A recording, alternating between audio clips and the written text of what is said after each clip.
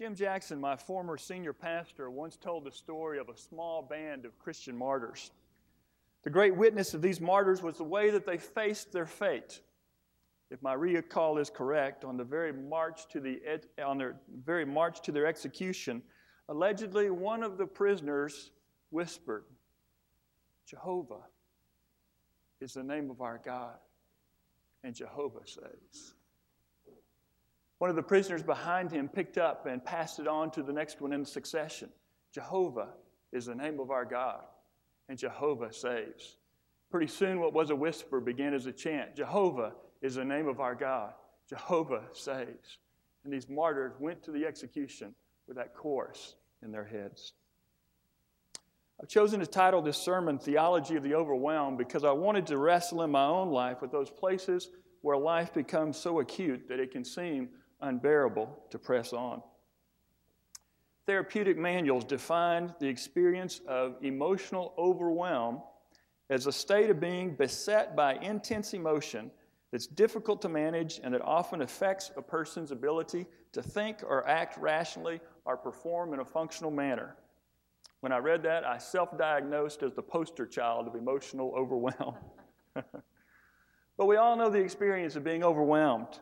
It's generally felt when a person has been given too much of something. Whether it's the mounting task of the academic year, the challenges of being a parent, the sheer breadth of trying to keep abreast of the matrix of forces that are shaping our world, life can often feel like the woman who said, "I try to take one day at a time, but lately, several days have attacked me all at the same time."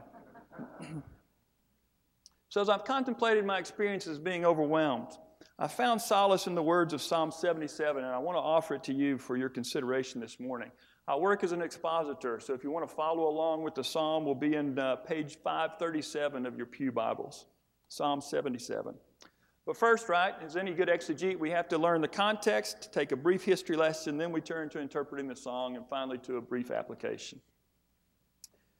In most translations, the introduction of this psalm tells us that it's a psalm of Asaph, a psalm that was written for the choir director. In other words, even though this psalm becomes very personal, it's not individualistic. It's a song that's written for a community of faith to be used in a congregation of worship. Now that in itself is pretty interesting. How many contemporary worship songs do you know that were written for corporate worship that carry the tone of a lament?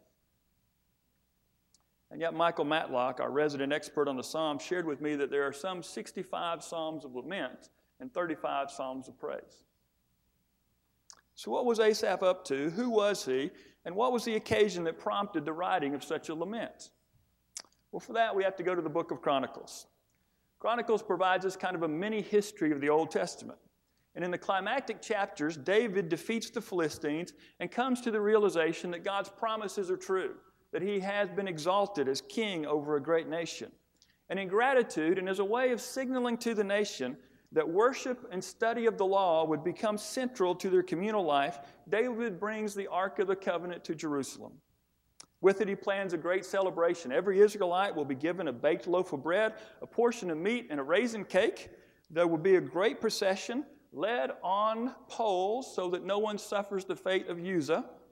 And a great procession will lead to Jerusalem. So significant is this in the life of David that when the day actually comes, David lays aside all decorum, strips off his outer garments, and dances before the Lord, leaping and making merry. Undoubtedly, this is the most memorable and epic of all the celebrations of the Davidic kingdom. And David, himself a musician who understands the power of music to create the right moment in liturgy, appoints a chief musician. And the musician he appoints is Asaph. If you look in chapter 16 of 1 Chronicles, Asaph's words for the occasion are words that permeate all of the Psalms and that we sing in a lot of our worship services today. "Oh, give thanks to the Lord, call upon his name, make known his deeds among the people. Sing to the Lord, sing praises to him, speak of his wonders, glory in his name, ascribe to the Lord the glory due his name, let the heavens be glad and let the earth rejoice. Blessed be the God of Israel from everlasting to everlasting." That's Asaph, chief of the musicians. But then you come to Psalm 77, and there's a much different tone, a psalm of lament. Asaph writes it for the Israelites to give words to their grief, to express their hidden doubts about God's faithfulness and His goodness, so that in the midst of being overwhelmed, they could still be led in worship and in prayer. That in itself may be highly instructive for our ministries. The first response to those in the midst of overwhelming loss or grief or tragedy may be not to offer easy cliches, correctives to the anguish, or patronizing prayers, but rather to position yourself in solidarity with the anguish, to sit with the person on the edge of their darkness, and first of all, to offer the space and the words that give utterance to what they feel. Pastoral leaders today are realizing that more and more there's a close connection between effective pastoral leadership and emotional intelligence that one possesses. Why? Because people tend to recruit into their lives spiritual guides who they believe understand their own predicament. Isn't it true that the people that you appoint to be your personal high priest are those who can empathize with your weakness, who are touched by your infirmities, and who are tempted in the ways that you're tempted? Scholars tell us that Psalm 77 was likely crafted in its present form during the exile. Assyria had already sacked the northern kingdom, taken 10 tribes into captivity, and the Babylonians now seemed poised to give Judah a thorough thrashing. The prophecies of Jeremiah that once may have been held suspect were now looked on as almost inevitable uncertainties. And the daunting question of Habakkuk now permeated their hearts and minds of the people. Would God really allow a nation that was more wicked than Israel to come and to punish Israel as a nation, when it would seem almost unthinkable for a generation to sing the Lord's song in a foreign land? Asaph attempts to give them utterance. So this is the work of Psalm 77, what I've called a theology of the overwhelmed. So follow along with me. My voice rises to God, and I will cry aloud. My voice rises to God, and He will hear me. In the day of my trouble, I sought the Lord. In the night, my hand was stretched out without weariness. My soul refused to be comforted. Asaph follows the form of personal lament. He begins the psalm with address to God, but there are several observations I think that are interesting to note. The opening stanza is full of first personal pronouns. My voice rises. I will cry aloud. It's my trouble, my hand, my soul outstretched to God. This is personal anguish that's brought into worship. Asaph recognizes that when we're in a state of being overwhelmed, emotions often dominate our perspective. We become totally preoccupied with ourselves. Our world seems to diminish as the walls begin to press in. But Asaph brings this into worship. When we're in states of emotional overwhelm, God oftentimes seems distant. In fact, it's interesting to note that as Asaph crafts this psalm, that in the first stanza, it is not a psalm of direct address. God is referred to only in third person. In fact, in verse 3, as God is evoked, it even seems to cause disturbance for Asaph. It's when I remember God, then I feel disturbed. When I sigh, my spirit grows faint. Like us in seasons of wilderness and turmoil, Asaph finds the memory of former days painful. The language is the language of murmuring, characteristic of the tone and the rhetoric of Israel in the wilderness. There is no specificity to Asaph's lament. We don't know for sure what the occasion was that caused him his distress, but it may well be that in writing this for the congregation in the moment in which the Israelites currently lived, Israel was needing deliverance again.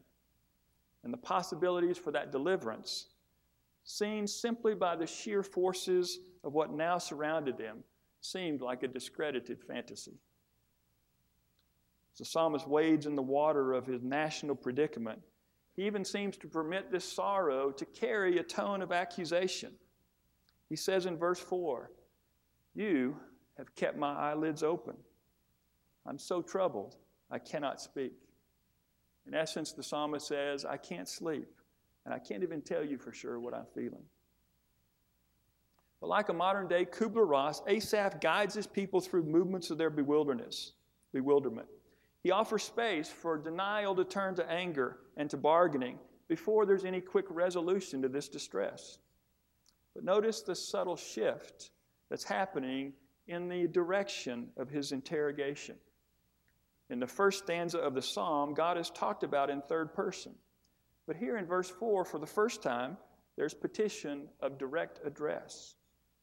God is assumed to be present to hear Israel and Asaph's protestations.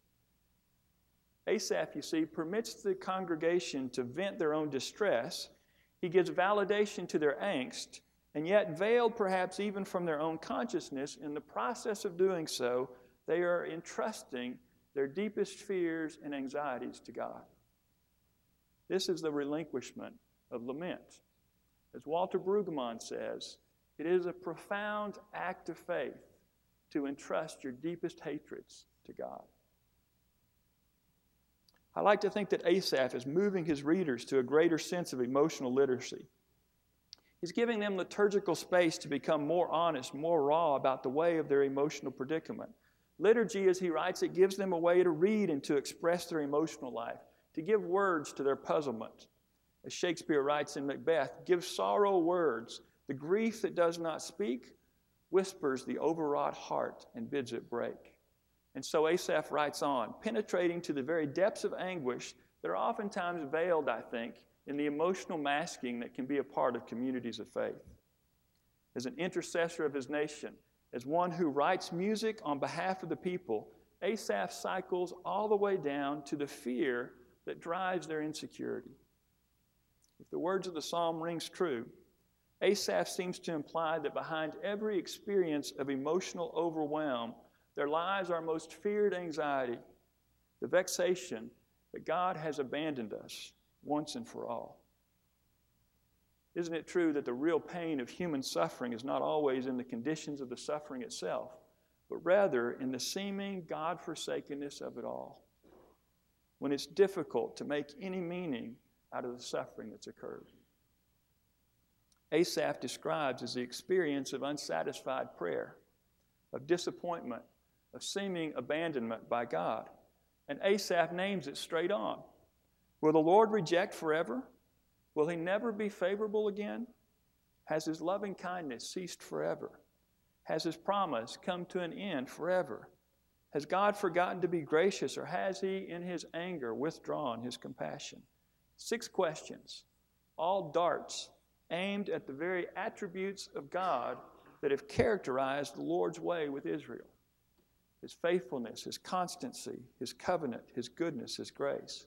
Asaph puts God on the witness stand and subjects him to a fierce cross-examination. Eugene Peterson in The Message puts it in contemporary language for us. Will the Lord walk off and leave us for good? Will he never smile again? Is his love worn threadbare? Has his salvation promise burned out? Has God forgotten his manners? Has he angrily stalked off and left us? Just my luck, I said. The high God goes out of business just the moment that I need him. This is pretty unusual liturgy, right? I mean, the pastor and worship leader is supposed to be encouraging trust in the Lord. Why would Asaph offer such diatribe for a service of worship? I remember John Smith, the great Australian missiologist, saying that in his ministry to the poor, he oftentimes used blues music for liturgy because it was the only kind of music that his people could relate to. It may be that if the church is going to regain any credibility in the lives of contemporary people today, it will have to reclaim the songs of lament as part of the journey of faith. There's no easy believism in Asaph's lament, no quick exhortation, no anemic call to practice some discipline. In fact, it seems as if Asaph himself may be leaning into his own despair. I've been suggesting that Asaph all along writes this lament on behalf of the nation, wondering if their national failure to be a light to the nations, or might we suggest a city set on a hill. But maybe Asaph is also wondering about his own personal crisis. I wonder if Asaph may have pondered, there was a time when I led the worship of Yahweh, when the Spirit of God was so palpable that we danced before the ark, when the words of praise flowed easily and the favor of God's Spirit rested on me. I sang then with a full heart. My heart was strong, and I was so confident in God. My walk was so steady that there was no foe that could defeat us. But where am I now? Did I ever really believe, or was I just playing a role and going through the motions? In my own personal exile, have I been an imposter all along? Who am I? What am I supposed to do or be? Have I wandered, or has God repositioned himself toward me? Every leader, I suspect, feels at some point the humiliation of their own inadequacy and questions the worth of pressing forward when it seems the Spirit of God has departed from the work that they endeavored to do, that the right hand of the Most High God has changed. At the end of verse 9, the psalmist gives this parenthetical Selah, indicating apparently that the psalmist intends a place for pause and for contemplation. And yet at the end of his pondering, his conclusion is hardly one of consolation. Then I said, it is my grief that the right hand of the Most High has changed. What a statement to make for a nation that understood themselves to be the chosen. What a crazy thing for a Levite appointed by King David, chief of musicians, to write for liturgy. Well, aren't you glad that there's more to this song? One of the most important elements of moving through emotional overwhelm is to gain perspective. Cognitive behavioral therapists aim at arresting a pattern of thinking or behavior in order to change the way a person feels. And this seems to be, thanks IBS, the moment of cruciality in the psalm, the pivot on which the moment of the psalm occurs, Asaph's capacity for remembrance. Finding that there is no currency in the present circumstances where Asaph can purchase any hope, Asaph turns instead to the ancient past. I will call to mind the deeds of the Lord. I will remember your wonders of old. I will meditate on all your work, and I will muse on your mighty deeds. Your way, O God, is holy. What God is so great as our God? You are the God who works wonders. You have displayed your might among the peoples. James may suggest that the psalmist here is thinking the past into the present. Thinking the past into the present. Asaph guides the congregation to see that if they can lay hold of what is known of the reality of God in the past, it could be represented in the now and somehow help his people cope with the awful question that seems to be stalking their lives. What he does is he centers his remembrance on the holiness of God and on the wonderment of his mighty deeds. With your strong arm, you redeemed your people, the descendants of Jacob and Joseph. And now it seems that Asaph's toes are beginning to touch the ground. The psalmist is beginning to find his bearing. His perspective seems to be shifting.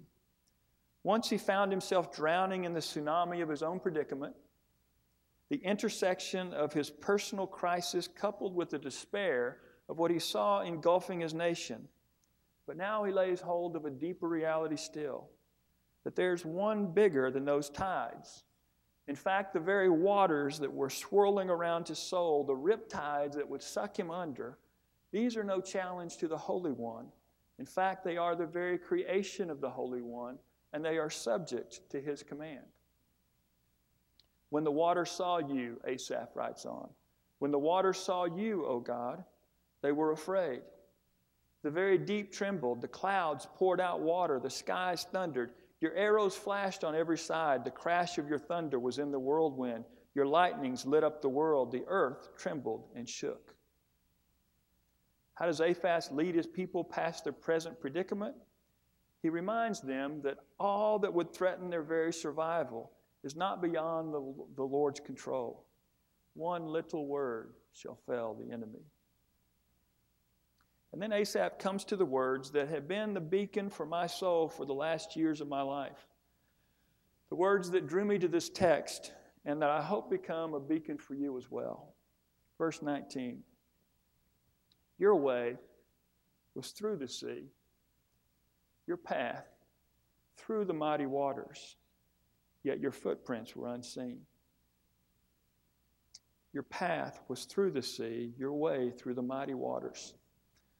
Over the course of the last decade, my family has encountered persistent physical and mental health issues. Like the man in the parable that comes begging for bread in the middle of the night, we've persisted in banging on the door of heaven, seeking out doctors and medications, therapy, and good counsel. And we found some relief and some growth towards stabilization.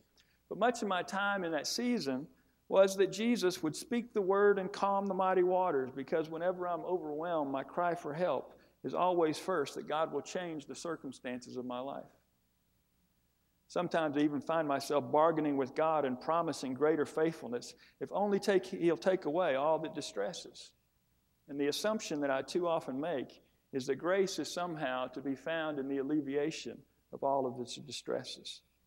How reluctant I am to see that it's often the passage through the mighty waters that stretches the heart to become more cross-shaped and more Christ-like. My wife reminded me that sometimes freedom comes in the alleviation of a crisis, and sometimes freedom comes when God meets you in the midst of that crisis. Your way, through the sea, your path, through the mighty waters. The Psalms were Jesus' hymn book. They patterned and interpreted for him his own life.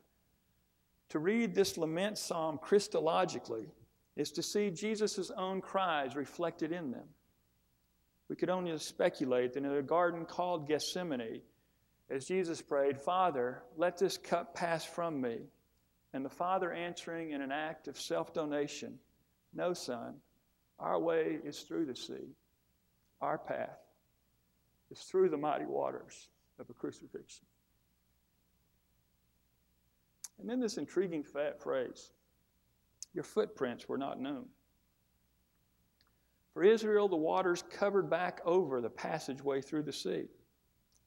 There was no empirical evidence that Asaph could currently point to and say that God was active in his life. If others were to say to him, "Geez, Asaph, where is this God that you are so excited about?"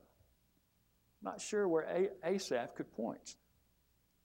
And Asaph seems to know that for the people of Israel to find any confidence, they'll have to lay hold by faith what their eyes can't currently see.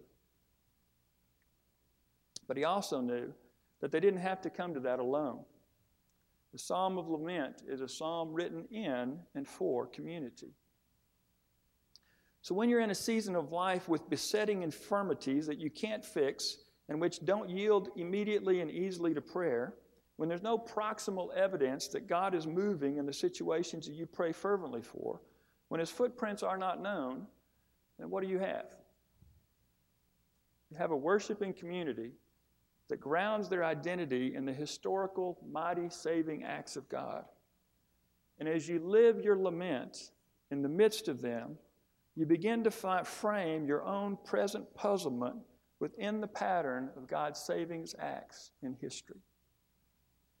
And isn't this part of our task as ministers of the gospel? It's to stand as Asaph did at the intersection of the times, immersed in our own experiences of personal exile, groaning in solidarity over national failures to be the light to other nations, sometimes finding the evidence of God's footprints difficult to trace both personally and corporately, and yet still proclaiming the story that God's hand is yet mighty to save. And living in confidence that the God who brought order out of chaos in creation and brought Israel through the Red Sea and who delivered us through the waters of baptism is trustworthy and will deliver again. What Asaph seems to be offering his people, suggests Walter Brueggemann, is a way for tradition to reconstruct their experience, the realization that the Exodus emancipation pertains to us in the now as it did to every Israelite then. In the end, what Asaph offers his congregation is consolation through communal memory. When the mighty waters overwhelm, communal memory and remembrance may be the only anchor that you have.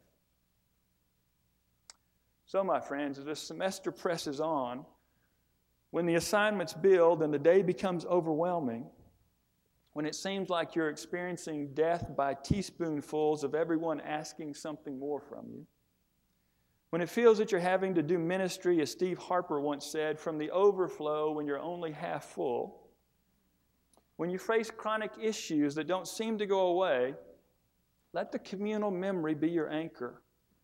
Call to remembrance His holiness. Meditate on His works of old. And then whisper these words: Jehovah is the name of our God. Jehovah saves. Jehovah is the name of our God. Jehovah saves. Jehovah is the name of our God. Jehovah saves. Stand with me and say it together. Jehovah is the name of our God. Jehovah saves. Jehovah is the name of our God. Jehovah saves. One more time. Jehovah is the name of our God, and Jehovah saves.